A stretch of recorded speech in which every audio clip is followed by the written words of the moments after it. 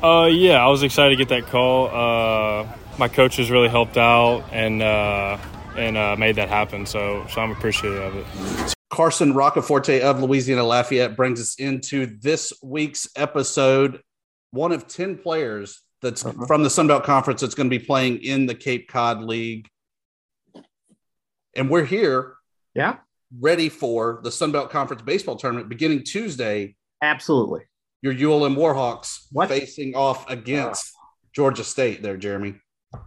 But all right, I just want to say officially to you, Tibbs, congratulations. Arkansas State needed a sweep of the Warhawks to get in, plus a lot of help from Georgia Southern to beat UTA. Georgia Southern gave us that help. Arkansas State responded to the challenge by getting swept by ULM. So congratulations. You get the privilege of facing a pretty up and down Georgia State Panthers team. There's a good chance, Dusty, with you guys riding high, that you get out of that first round. I'm stretching and waiting on the call to go to Montgomery. Really? Okay. Do you have some eligibility left? Can you maybe do a little bit of relief pitching if called upon? Do you have that? A left-handed knuckleball junk baller? Yeah. I'm there. Okay. Yeah, I'm sure that they could probably find a place for you on that roster. I know that ULM Warhawks, I believe winners, did they win double digits in conference? Did they make it to it? Of course. All right. So that's pretty good. I'm pleased for you. Well, thank you. I'm very happy. You know what else I know you're happy about? No. We have a new leg of the trio of the show. Okay.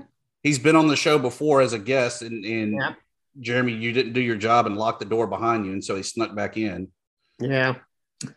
I got it. I got it like that. I got to work on records. Shane Metlin is joining us now. He covers James Madison, so we keep getting that Eastern Division views, and he'll also have some other people from the Daily News Record joining us as well throughout the upcoming season to give us the perspective of the East as well as James Madison. So we welcome you in there, Shane. Yeah, thanks for having me. I'll try to make it fun. I'll try to make it good. I don't know if I can live up to the previous standards here, but I'll do my best. What we need you to do, Shane, is tell us what the hell's going on with Old Dominion. Because Tibbs and I know nothing about Old Dominion, no matter how hard we try. Thibodeau, how often have we tried to get somebody from Old Dominion on this show? I'm not going to lie and say hourly. I've kind of quit because I feel defeated in trying to find somebody to come in and represent the Monarchs. And so, yeah, it's no longer high on my list. You know, the Monarchs have come in third in the Conference USA standings. They're a good baseball program. I would have loved to have talked about the Monarchs, talk a little bit about the baseball program, but we're not going to get that. Instead, we got Shane here, who's maybe going to tell us a little bit about James Madison baseball. There's not as much to talk about with James Madison baseball as ODU, but they just wrapped up their season. JMU did. They don't get to play in a conference tournament this year. Ouch. And Dusty and I were talking before we started recording.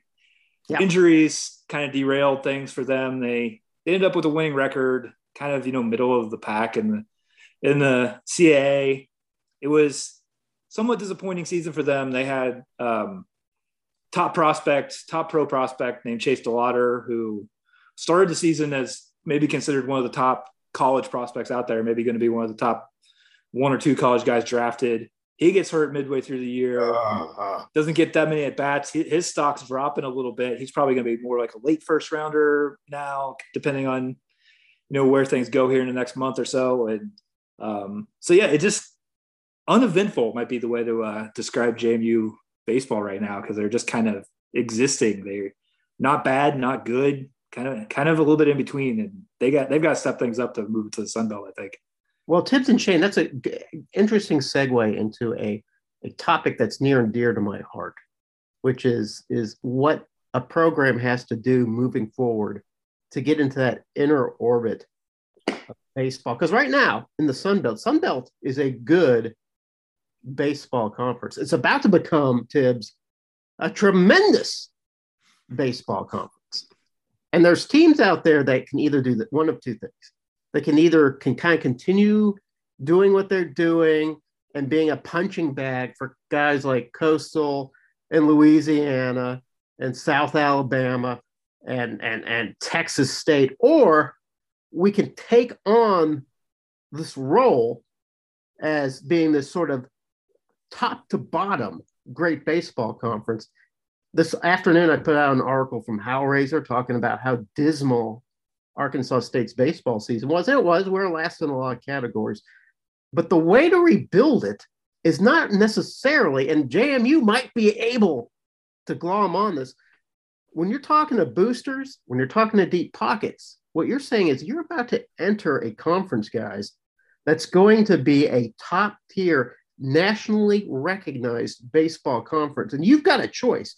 You can represent a conference that's constantly put in the body bag, or you can have a conference that can take part of these, opportunities to gain national recognition. And I think that's the way you raise money for your programs. If you have a program that's lagging behind a bit in terms of program building, facilities, recruiting, that bit. Dusty, back me up on this.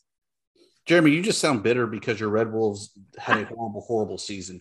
But let me ask you this. In all reality, would it have been considered a successful season if you were sitting where I'm sitting and headed to Montgomery as the 10 seed? Is that a successful season? Or is it that you're already in that first round bye in the double elimination portion? Is it that you're hoisting a trophy next Sunday?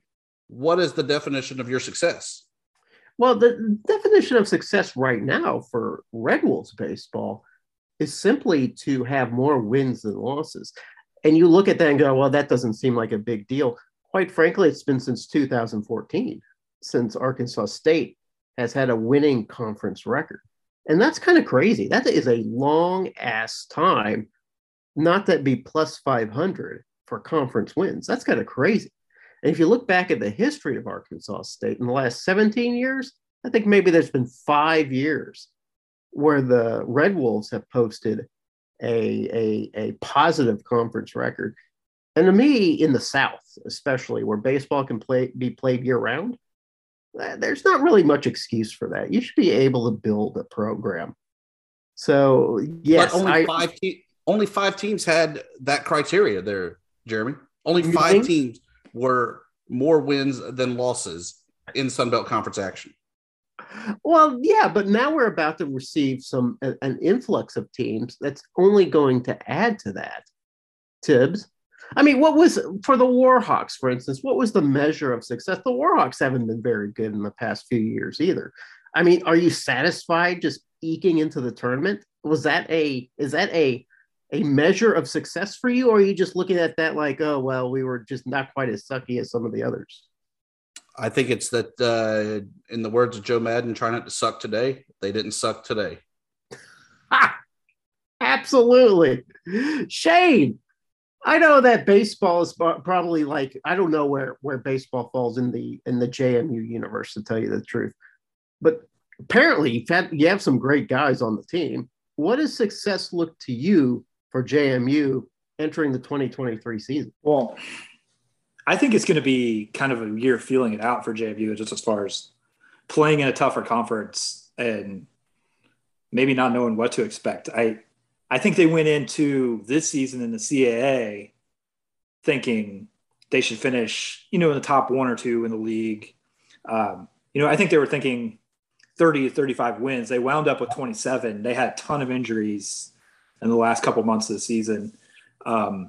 So it was kind of disappointing in that regard. And I mean, I think the big thing we're going to see here in the next week or so, it'll be interesting to see if they make a coaching change at JMU for baseball.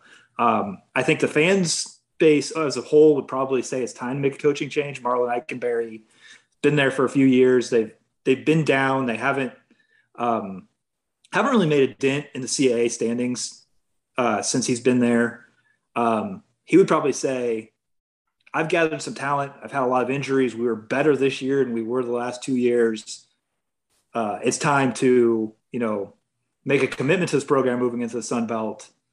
But So that's going to be the interesting thing to see for JMU baseball here in the next week or so. Maybe as early as tomorrow because their season's over. If they do make any kind of coaching change, he's been on they've just been rolling his contract over year by year here the last couple of years. And we're able to kind of use COVID as an excuse for that.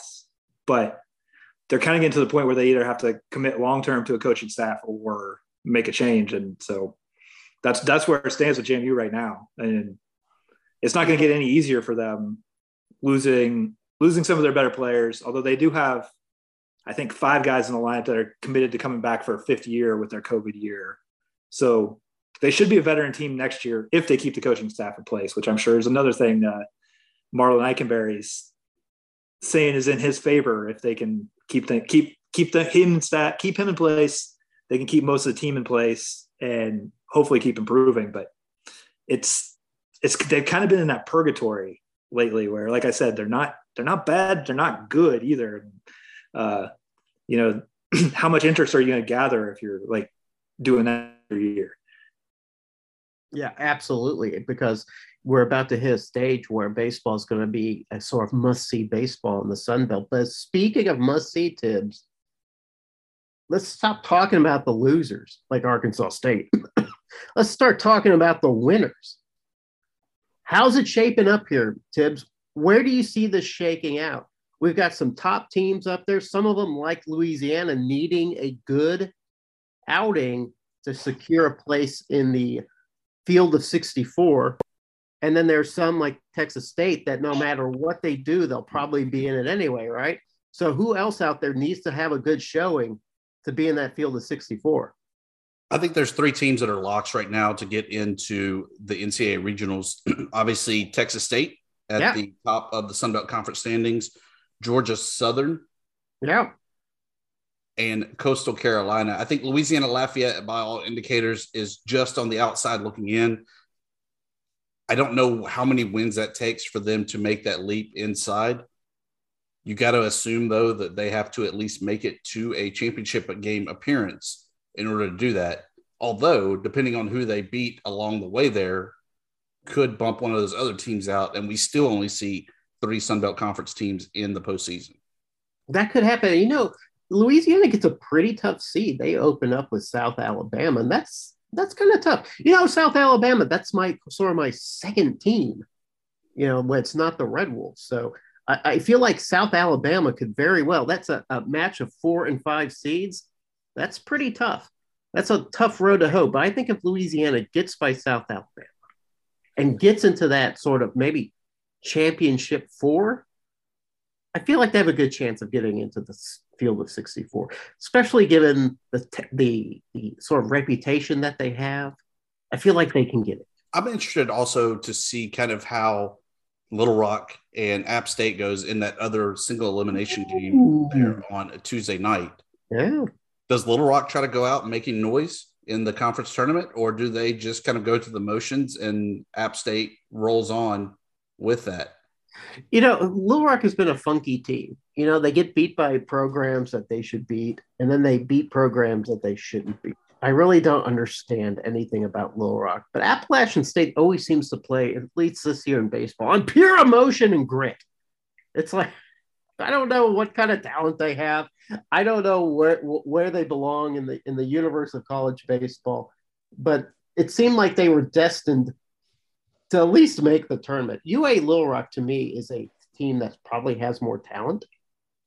And I think they should get further than Appalachian State.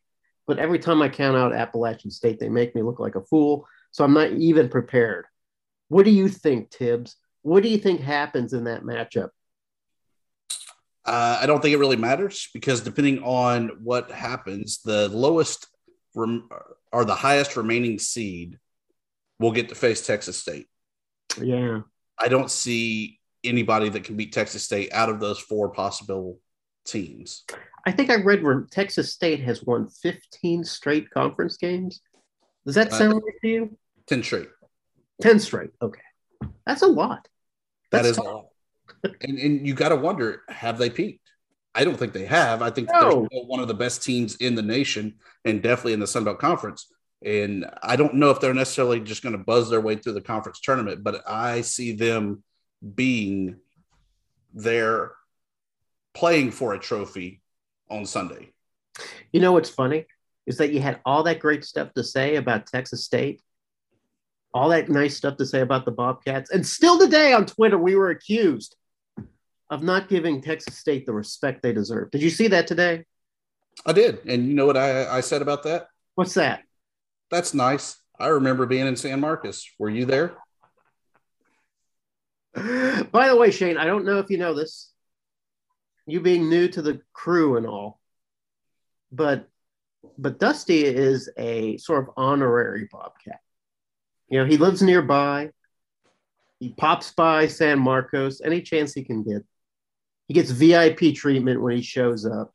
He hangs out with the athletic director and the chancellor and some of the celebrity guests that they have at the Bobcats.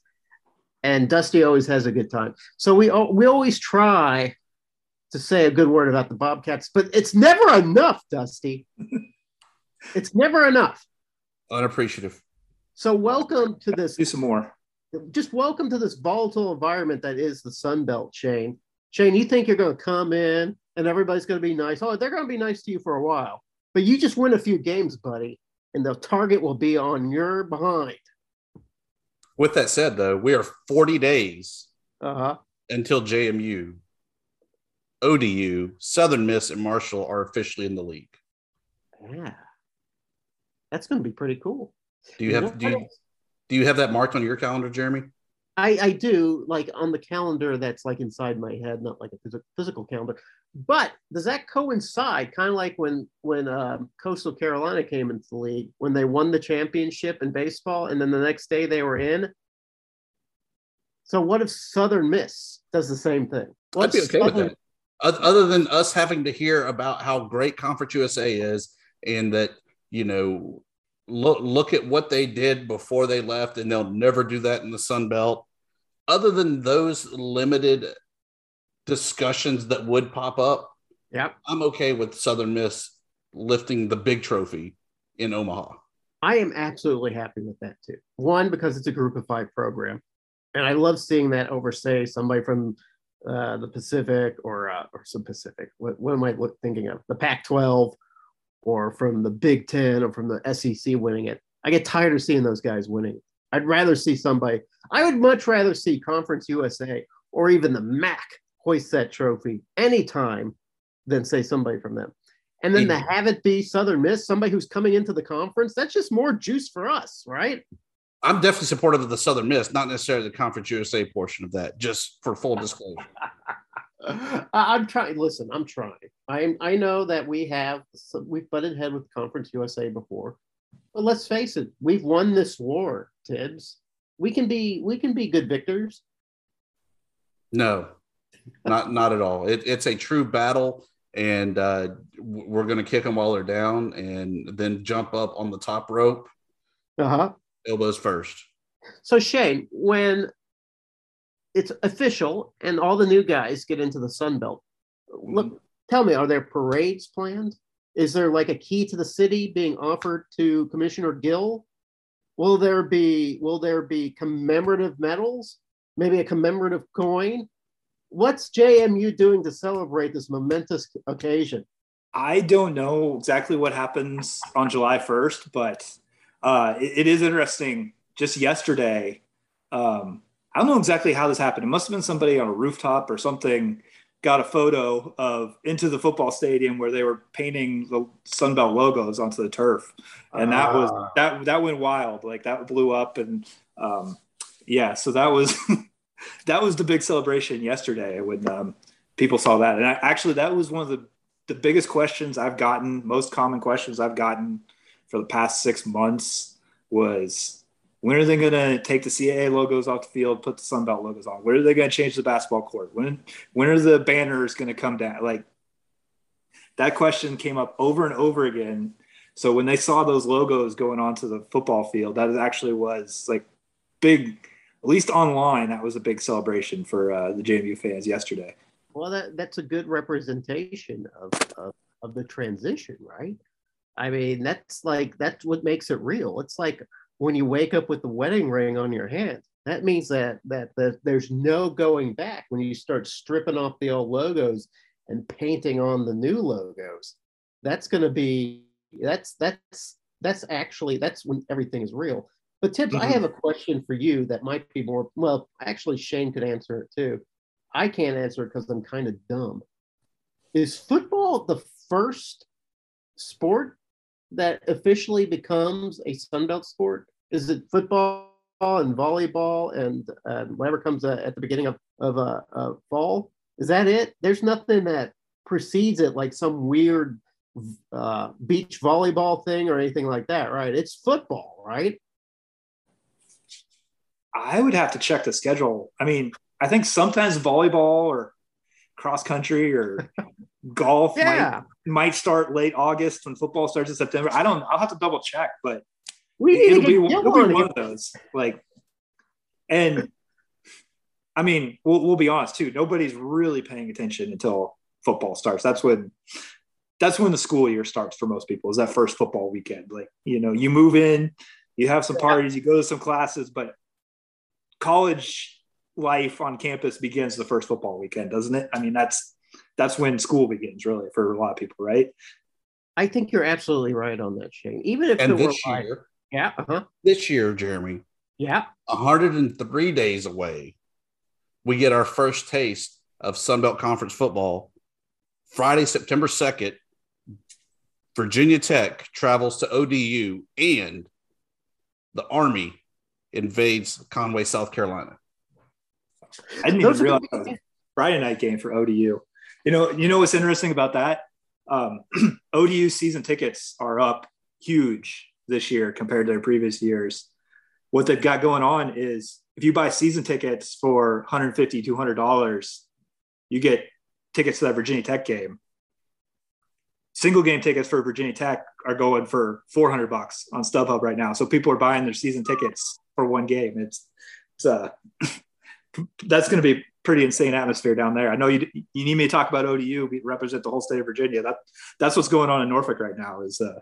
Let me tell you something. That is the first real inside information we have obtained about ODU since we've started the show. Tibbs, we should have a gong for this. When we do post-production, when Shane talks about ODU, there should be a boom. I'll just make sure his volume is turned up really loud so everyone can hear it. We've got an ODU fact to share. Yeah. It's the ODU thing is going to be so interesting because JMU and ODU were so aligned in the whole conference realignment thing. They were allies in getting to the same spot.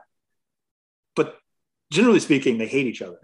So like once they're actually competing again, that's going to be the interesting thing. It's like how quickly that alliance and that brotherhood of getting together in the Sun Belt, how quickly that goes away. And the old, going back, decades into the CAA, how quickly the old rivalry comes back, and any bitterness may come back after working together for a few years to make this happen.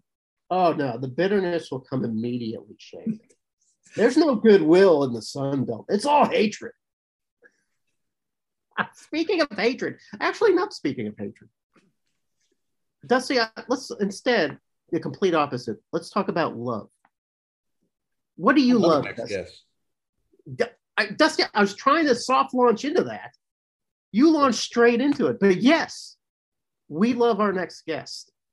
He's one of our first guests. One of the first guests that ever graced Fun Belt Podcast. He's come back because why? We're approaching June content. And we need quality June content to get us through the summer. The guy who's going to help us through that transition, the guy who knows everything about college football, or just college sports in general, Chris Vannini of The Athletic. Chris, thanks for joining us. Yeah, happy to be here, guys. Apologies if my voice is a little hoarse. I lost it during the Manchester City game this morning. When they came back doing the championship. So my throat's been a little dry all day now. Wait, all day you've been suffering from this. How monumental was this game that caused this sort of physical change in you? Well, for anybody who wasn't paying attention, they came back from a 2-0 deficit in the final 15 minutes, scored 3 goals in 5 minutes to win the Premier League championship. It was a almost copy of them scoring 2 goals at the end to win the championship in 2012. So it was like a redux of the 2012 championship 10 years later, and I went nuts. My dogs got scared, and my voice has been feeling it all day. Is that the most excited you've been about any football game in a while? I'm trying to think. The last one might have been the Michigan State trouble with the snap game at Michigan. I was at that game. So that's probably the last time there was a feeling like this. Well, thoughts and prayers go out to your voice because we need your insight tonight. We need every bit of Chris Vannini we can get. Now, if you start fading and falling away, we implore you, take some juice, eat some vitamins, because we have a full slate of questions to ask that only you can answer. I'm down for it. Starting with this question. So recently you wrote about the sort of that the NCAA was recommending or saying you can relax some of your qualifications or restrictions into who gets into their conference tournaments, and that has resulted in people getting rid of divisions. Why are people moving away from divisions? Mostly because conferences have gotten too big where they don't play each other. You know, Texas A&M has been in the SEC for more than a decade. They've only played once. Georgia's never traveled there. And so, especially with the SEC going to 16 now, like you want to have new opponents. You want to freshen up those conference schedules the same way schools are freshening up non-conference schedules with some bigger matchups. So that's part of it. The other part of it is you want to put your conference in the best position to make the playoff. And if you have 1 versus 2, there's a pretty good chance that the winner is going to get in, especially in an expanded playoff, which is why the Alliance's insistence on Power 5 automatic bids was kind of pointless because they're never really going to be in a spot where they don't get it. And so those are two of the big reasons to have fresh schedules, to have your best teams at the end that will help you in the playoff ultimately. Well, obviously the playoff factor doesn't weigh in too much for the group of 5. The group of 5 just has to have miraculous things that have happened to be even put into that to that conversation. With Cincinnati being case in point. Your article goes on to talk about how some of the group of 5 conferences, some may be moving into no divisions, several aren't, including the Sun Belt. What did Keith Gill have to say about the Sun Belt and its divisions? The Sun Belt is not getting rid of divisions. They're going to keep them. And you know, we knew this news was coming. I spent the last bit of time talking to various people throughout the group of 5 commissioners and whatnot to just kind of get a sense of what they were going to do. And Keith Gill said no, because geography was a big reason for expanding, adding James Madison and Old Dominion and Marshall in the East and Southern Miss in the West. You want to have those games, your JMU Marshalls, your JMU App States, or App State Marshalls, ODU, JMU, all those kinds of things. That's a big reason they expanded. They didn't lose anybody. They didn't need to make up for anybody they lost.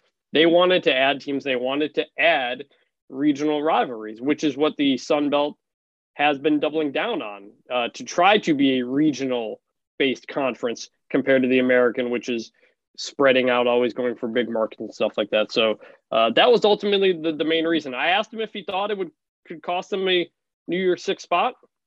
Not necessarily a playoff spot, but a New Year's 6 spot. And he said their analysis says that it probably won't. If that changes, they could change. But they don't feel the need to. It's something everybody in the conference agreed to at conference meetings this week. So we really feel like the Sun Belt Conference is the G5 league out there.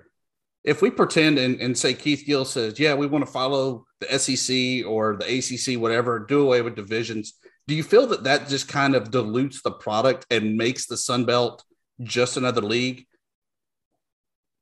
You're saying if they get rid of divisions or just Correct. Another league? No, I don't think so. Because, I mean, we saw the Mountain West is getting rid of divisions. The Mountain West has a case to be the strongest Group of 5 league post realignment, and they've opted to do it. They've opted to get rid of the divisions, feeling that it's best to pit the top 2 teams no matter what against each other. The way the Sun Belt was set up before, they had divisions, but everybody almost played everybody. You had 10 teams, you played 8 conference games. There was only one team you were missing every year. So essentially, it almost would have been, if they were only at 10 teams, maybe they would have gotten rid of divisions for that reason, because they're already almost playing a round robin. And then that way you make sure it's 1 versus 2 in the championship game. But this way, they really want to go for those rivalry games that they want to kind of help create. And it's, I get it. I understand what they want to do. Yeah. I was talking to somebody from the Mountain West, why they were kind of positioning themselves to remove divisions. And my argument for divisions was that divisions actually create another layer of rivalry. That's just kind of interesting to me, in terms of like, for some reason, Sun Belt East and the Sun Belt West kind of have a rivalry with each other. It's kind of funny because normally we wouldn't care if like Arkansas State not necessarily would care that Georgia State was having a good season or not, but it seemed like it was extra fun to know that it had that extra Sun Belt West versus Sun Belt East sort of dynamic. Do you think that there's a chance that some of these smaller conferences can lose out on that? Or is that just like, no, man, this is the way of the future. It's the way it has to go. Well, the Mountain West is a little bit different too, because there are not a lot of regional rivalries. They are very spread out. I think there are like 8 different states across 12 teams. Outside of Colorado State, Wyoming, Colorado State Air Force, you're not making a lot of bus trips. Fresno, San Jose, probably. You're not making a lot of bus trips. You're making a lot of plane trips anyway. So that was another reason for it. They're still going to protect rivalries. Those that I mentioned are probably going to be protected in some way based on someone in the conference told me. But that makes it a little bit different. The MAC is another conference unlikely to get rid of divisions based on talking to people in that league. And a big reason for it is you got 6 teams in Ohio, you got 3 teams in Michigan. You've got a lot of in-state rivalries there that you want to kind of keep together. It's a bus league, essentially, and that matters. And by expanding, the Sun Belt made the East Division a bit of a bus league, depending on where exactly you are. And so that's what they wanted to do. And so in terms of the rivalries, it's kind of different, just kind of how it works by conference. When you look at the MAC or the Sun Belt or these conferences, are they also kind of in a position where if their best team doesn't win the conference championship, it doesn't matter anyway? I mean, if it's, is that kind of where they're looking at it at this point?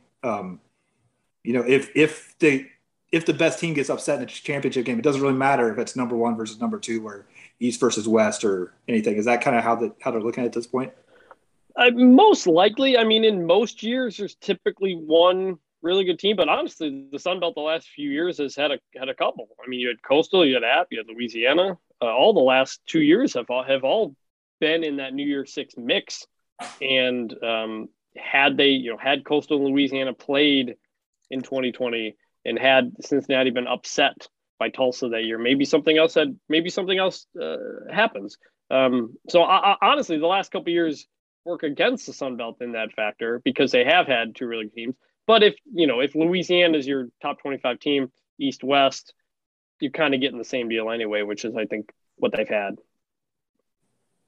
So switching gears just a little bit, Chris, I noticed that you had a little bit of interest in the NFL draft, and I saw that you wrote a little something about Jalen Tolbert. What interested you about Jalen Tolbert and his entry into the NFL to the Dallas Cowboys? Well, we were assigned, everybody at the Athletic, we were assigned 5 to 8 players to write pre-draft stories that once the second they got drafted, we'd run the story. And Jalen Tolbert was one that I got from him. And I talked to one of his former wide receiver coaches there at South Alabama. And something that really stuck out to me was that people wanted Jalen Tolbert to transfer after last season, after 2020. Yeah, after 2020, when the one-time transfer goes through, going into 2021, A lot of teams came after him, including an SEC team, is what his coach told me. But he wanted, and with a coaching change, that's a lot of time when guys will transfer out. He could have gone to a place where he knew, a school with an established coaching staff that does work with wide receivers. But he wanted to stay home in Mobile again and finish out his career there. And I think that impressed a lot of people around him and probably around the Cowboys as well. His big play ability really stands out. I think he led the league. I think he led the country in catches of like 50 plus yards or something like that last year. So he's definitely been a downfield threat. And I know that was really appealing. All those catches came at the expense of Arkansas State. I remember every one of them quite handedly. So is there anything that you said that everybody had to cover at least somebody? Did you see anybody else get drafted from the Sun Belt that you find intriguing? I didn't even catch day 3 of the draft, so I didn't even know who was totally drafted. Something was going on that Saturday. I was jumping out, so you'd have to tell me who from the Sun Belt was drafted, and I could let you know. I honestly don't know. I'll type you out a list, and then you can have it for later. I completely day 3. I think I went out and did something, and I was like, I just wanted to kind of get away from football that weekend. And let me tell you something though about the Sun Belt, Chris. That is the big day for draft in the. I know. Well, it's the big day for everybody. You got the most players drafted. You got a ton. You got 4 rounds. That's when a lot of notable names. I just honestly don't know who they are. The Sun Belt had a lot of guys that were drafted there late, as you said, and signed the undrafted free agent. We had a sports agent on explaining to us how free agency works. When you have a guy like Jalen Tolbert get drafted, though, what do you feel that does to the league in order to help with the recruiting, to help with the perception of the league? Well, the Sun Belt has really made a point to try to be, hey, if you're not going to the SEC, you can stay close to home and come here. And I think the elevation of the league on the field with its teams. I mean, the league's only 22 years old in terms of a football conference. I mean, it's not that old. And so the more this league has success on the field, top 25 teams, prime time games, the more attention it gets. You get those draft picks. If there's a really good kid in Alabama who doesn't get an Alabama or an Auburn offer, maybe he wants to go to Troy or something like that. I know that's what a lot of coaches in that league try to do instead of maybe taking that Big 12 offer or something like that, a way to stay closer to home. So this past week in college football, there was no real discussion about football. It was more about Uncle Nick and Jimbo Fisher having a little lover spat about semantics over collectives, NIL. What are your thoughts on that and how that trickles down even here to the G5? I honestly don't think it's that big of a deal. I'm really I think we're all sick of hearing about it and talking about it. I mean, look, Alabama and Ohio State and Georgia and Texas A&M are going to get the best players. It's the way it's always been. I mean, like you got a handful of differences, but all in all, not all that much is changing. Look, Jimbo always signs the top 10 class, the top 5 class. Him getting number 1 is not out of the realm of possibility just based on his history. And, Nick Saban wants to throw this fit and do all these things. He signed the number 2 class. Like, it's not like Alabama is hurting here. They got Georgia Tech's best running back in the portal. They got all SEC linemen in the portal. They're never going to have roster holes again because of the transfer rule. The transfer rule, the one-time transfer, that is having a greater effect on college football than NIL is. But Alabama is going to be fine. Nick Saban is not the messenger is not the guy to deliver that message. Just like Jimbo Fisher is not the guy to deliver the, hey, we didn't buy our players, whatever he wants to say type of deal. So I think you had a lot of people kind of, even in coaching, just kind of rolling their eyes at the two of them. Look, we ate it all up. I liked it. It's a lot more fun than talking about bylaws at this time of the year. I'd much rather have coaches calling each other narcissists. That's a lot more fun. But the overall issue, I think, is really a bit blown out of proportion. So because it's coming to that point where things are going to get dead. I know the baseball season's going to wrap up pretty soon with its conference championships and then with its NCAA tournament, and then it'll be a desert of an ocean of time that we have to cross before football kicks up again. What does the Athletic do in that time? Well, June is the big recruiting month. I mean, that's when you have all the camps. You've had coaches on the road recruiting all this month. Next month, it's all the players going to the schools on the weekends. So here in Dallas, SMU's having a mega camp one weekend, the same weekend that TCU's having a mega camp. So there's going to be like a ton of stuff going on. And that's where a lot of, I think, the beat writer coverage goes. For myself, that's a time to find out kind of more offbeat type stories, feature stories, stuff that's not time sensitive. I'm working on a story about James Madison moving into the Sun Belt and what they bring and kind of their history of success and stuff like that. Got a lot of plans for some other things I want to do that I've just kind of had on the docket for a while, but I just haven't been able to get to because there's news happening over and over and over again. So there's plenty of stuff to do. Football is a year-round sport now, coverage-wise. Like it's different than basketball. Nobody really cares about college basketball in the fall. Everybody's focused on football. People are focused on football all year round. Like you just said, it's mid-May, and I'm doing more radio. I'm doing as many radio hits this month as I am during the season typically. Like it's just there's always something that pops up at this point. Well, Chris, I think Shane has a question regarding JMU, but before you move on to that, I have a programming suggestion for you. I feel like you and Nicole Auerbach have a great simpatico on Twitter. I think you guys should have a podcast. Just a weekly thing where you two just bounce ideas off each other and see where it heads. Tell me that's not a good idea. Well, she has a weekly podcast that's on the main Athletic College Football Andy Staples Show feed. It's called Power Hour. I'm on there every other week, every third week or so during the season. I don't think it's started back up yet. It'll probably be closer to the season when that happens. But we're trying to do different things. Like we have these things in the Athletic. They're called live rooms. They're essentially Twitter Spaces. Yeah. And I did one with David Ubben and a few other people right after the Jimbo press conference. And so that's something we might do more of moving forward, even making it a weekly thing, almost like a live show, something like that. So, with Nicole, I've been on her podcast a lot. I'm probably going to continue to be moving forward. And she's always great to work with. We're just glad you keep coming on the little show like the Fun Belt podcast.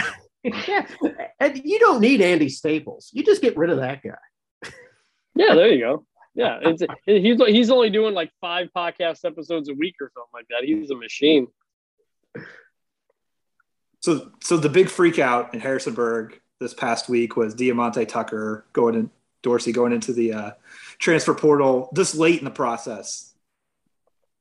I've talked to people at JMU, but how much have you talked to coaches just around the group of 5 about seeing that happening so late in the year, as opposed to once they've gotten through spring ball in the past, they probably felt pretty good about where their roster stood. Is that a main concern for people other places? Well, I talked to Diamante Tucker for my story about JMU. I'm probably not going to use it now because he's not going to be there. I mean, it was a total shock. Yeah.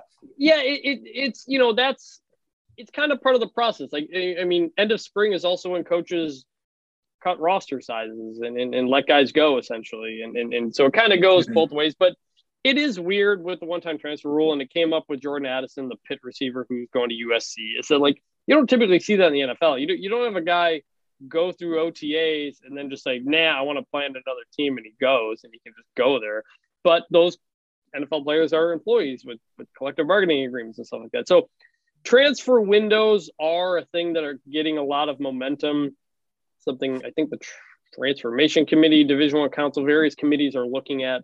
Could be like 5 weeks from the end of the season and maybe 5 weeks post-spring, I think, is when you have to jump in. You can join a school at any time. The idea is there'll be a period of time when you can leave. And the idea is so it's not 24/7 that everybody has to worry about losing kids or something like that. Mark Emmert's leaving the NCAA post. If you're elected president, Chris, what's the first thing that you're tackling? I mean, I think you got to figure out a way to kind of collectively bargain with players. Not that they're necessarily employees, not that they're necessarily in a union, but everything's just kind of a mess right now. There's no regulations whatsoever. So if you find a way that you can work together with the players to come to an agreement on transfer windows or just various issues, just to get everybody kind of at the table doing the same things together. I think that's what a lot of people want to see. Just some order kind of to this all. Players can make their money and do their thing. It's just like it's like the NFL right now with unlimited free agency and no salary caps and no salaries or transparency, and it's just all kind of a mess, I think. And it's better than it was for the players, but I think everybody would be better served to kind of have some order for this so we know everything looks legit. Anyway, Chris, thanks for joining us on the show. I know that this was a real test for your voice and that you managed to get through this in flying colors. None of us are medical experts, but I think it's safe to say that you don't have monkeypox, that you're in good health, and that we're happy that you spent a little time or as little or as much of your healthy time with us. Thank you so much. Absolutely, guys. Appreciate having me anytime. So we had another great conversation there with our favorite guest, Chris Vannini, with The Athletic. Love talking to him. I hope he comes to New Orleans so that we can actually meet face-to-face and have one of these big powwows. That would be cool. It would be great. But until then, Jeremy, give me your plug, promo, parting shot. So this week, I run a blog about the Sun Belt and about more particularly about the Red Wolves. And it gets to that time of year where the topics begin to dry up a little bit. And I was really surprised and delighted to find that something new has come up on the internet that I hadn't seen before. It's something called Nuke Map. Have you seen this? I did see your article on Nuke Map. Yes. Shane, I don't know if you saw it. But your blog's my introduction to that whole scene there. Well, if our listeners haven't seen Nuke Map essentially, it was developed by some scientist or some researcher, and he sort of has this database of different atomic and nuclear devices. And then he sort of juxtapositions the heat damage, the blast damage, the radioactive damage that can happen with each bomb, and you can place it on any city in the world. So what I did was I blew up the Sun Belt just to determine what kind of damage you can do with some of these atomic bombs. And what was interesting to me was like the atomic bomb that was used on Hiroshima 80 years ago. It has very localized damage compared to the biggest bomb ever produced, which was produced in Russia. It's 100 megatons, as opposed to, I think the little boy was something like 10 kilotons. And it's so big, if it were dropped on Jonesboro, Arkansas, you would see heat and blast damage in Memphis, which is about 70 miles away, which I found incredible and a little bit astonishing and quite frankly, a little bit frightening. So if you want to see how some of the Sun Belt, and by the way, I didn't put James Madison in that, Shane, because you guys aren't a member of the Sun Belt yet. Yeah, I'm gonna have to. We're safe till July. In July, when I really need this type of content, I can come back to it and blow up JMU. And that's my parting shot. Dibs, what's your parting shot? My parting shot, something we didn't even mention. And for shame, Jeremy, for shame. Louisiana Lafayette won the Sun Belt Conference regular season tournament and actually had a pretty good showing there in the Clemson Regional, making it to Sunday before falling 8-0. Yeah. It was a 1-0 game headed into the third. And then what happened? The wheels fell off the bus. Oh, that's too bad. Yeah. But still a great season for the Raging Cajuns. They definitely represented the Sun Belt Conference well, and kudos to them.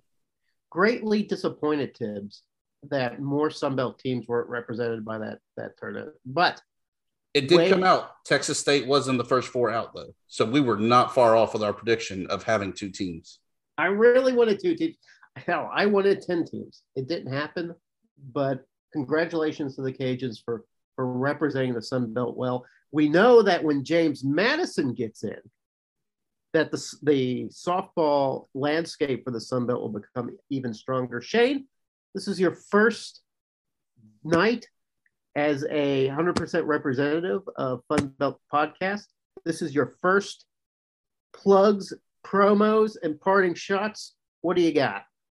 I'll just do the plug and I'll tell people dnronline.com. You'll see a lot more Sunbelt content here going forward because we're completely done with the Colonial Athletic Association and we're going to be a Sunbelt publication for the most part going forward. So go check us out there.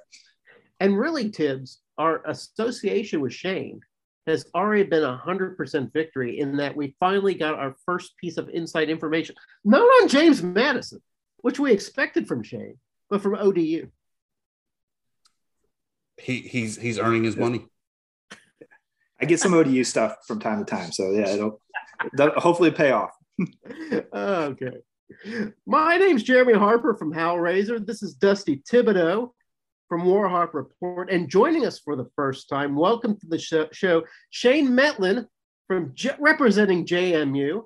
Thank you very much for being on the show, Shane. Shane, what was your first impression of the show now that you're on the show? You guys have fun, and I think it'll be a good time. All right, so for the 3 of us, I say goodbye. Catch us next week when I'm sure we're going to have some spectacular guests, trying to get some guys on, hopefully get us through June and July. I think we can make it. Party, or just, what's the best way to sign off, Tibbs? Say something profound. Jeremy, you're special. You know when you're listening to a true crime story that has an unbelievable plot twist that makes you stop in your tracks? That's what our podcast, People Are the Worst, brings you with each episode. I'm Rachel. And I'm Rebecca. We're identical twins who love true crime cases that make you say, didn't see that coming, and we hate the people responsible for them. Listen to People Are the Worst now on Apple, Spotify, or wherever you get your podcasts.